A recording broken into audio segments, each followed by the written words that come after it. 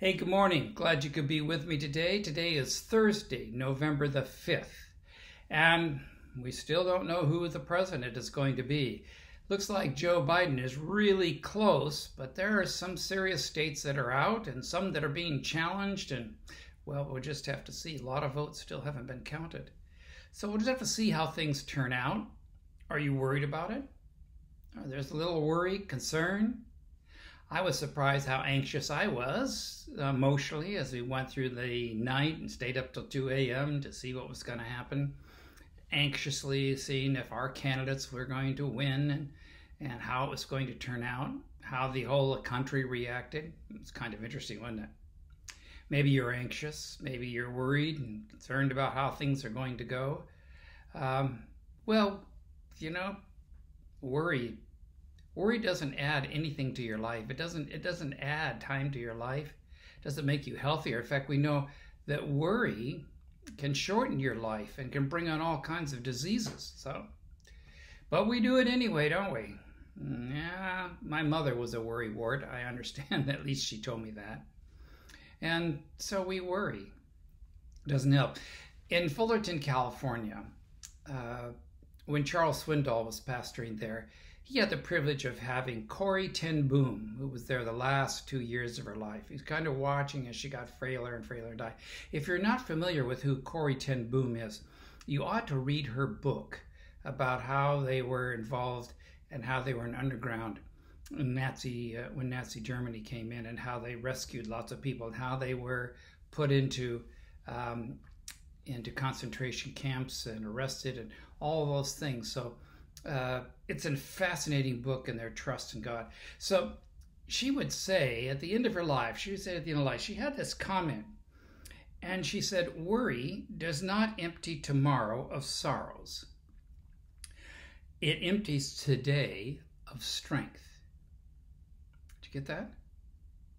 Worry does not empty tomorrow of sorrows.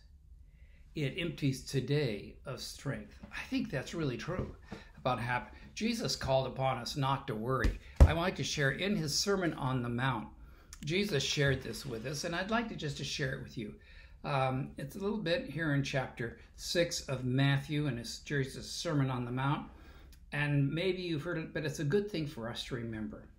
"Therefore, I tell you, do not worry about your life, what you will eat or drink, or about your body, or what you will wear. Is not life more than food, and the body more than clothes? Look at the birds of the air. They do not sow or reap or store away in barns, and yet your heavenly Father feeds them.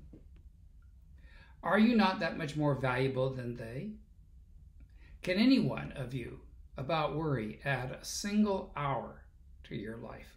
Good question, Lord. "And why do you worry about clothes? Do you see how the flowers of the field grow? They do not labor or spin. Yet I tell you that even Solomon in all of his splendor was not dressed like one of these. If that is how God clothes the grass of the field, which is here today and tomorrow is thrown into the fire, will he not so much more clothe you, you of little faith? So do not worry and say, 'What shall we eat?' or 'What shall we drink?' or 'What shall we wear?' For the pagans run after all these things, and your heavenly Father knows that you need them."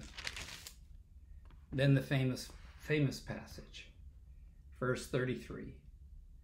"But seek first the kingdom and his righteousness, and all these things will be for you as well.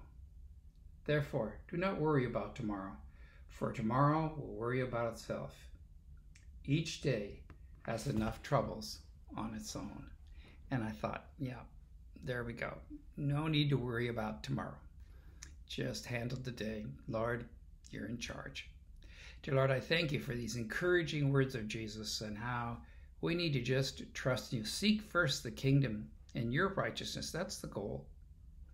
And not to worry about what's going on. We can't do it. There are things that we have to learn that we can't handle. And just, okay, instead of worrying and fretting about things we can't handle, we'll just Just let it be. It's hard to do. It frets in our lives. It makes us anxious. We ask, Father, that your Spirit will give us peace. Be with our country. In Jesus' name, amen. All right, have a great day. We will see you here tomorrow on Friday. And we are having our worship services either online or you can come in at 11 o'clock on Saturday morning. If you're here in Naples and local and would like to come join us, you're certainly welcome. We do wear masks and we do practice social distancing, but you're welcome. God bless. Have a great day.